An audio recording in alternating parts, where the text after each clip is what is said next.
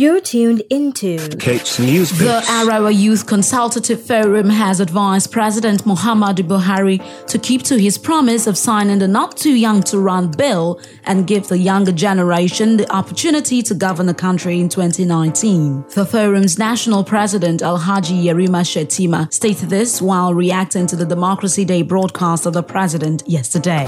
Good news for the University of Ibadan. Latest report says the UI is the only Nigerian university to rank among the top 1,000 universities in the world. According to the recent edition of the global rankings released by the Center for World University Rankings, the University of Ibadan is ranked the 14th in Africa and 991st worldwide. In entertainment, popular Nigerian fashion designer Mai Atafo has been unveiled as the official designer for American skincare company Nivea's Black and White collection. This partnership is aimed at promoting fashion in Nigeria following the relaunch of the Invisible for Black and White product range. Still in entertainment, organizers of the All African Music Awards, AFRIMA, have begun accepting submissions of works, songs, and videos recorded or produced by African music professionals. This submission will run from May 25th to August 1st, 2018. AFRIMA says these entries will compete for possible nomination by the jury in one or more of the 36 categories of the awards. Over to sports. Nigerian international Ahmed Musa has called on his teammates to take revenge on Argentina for beating them in the last World Cup when they meet in this season's tournament. The two nations are drawn in the same World Cup finals group for the second time in a row and will meet again in their final game of the round in Russia. Thank you for tuning in to Kate's News Bits.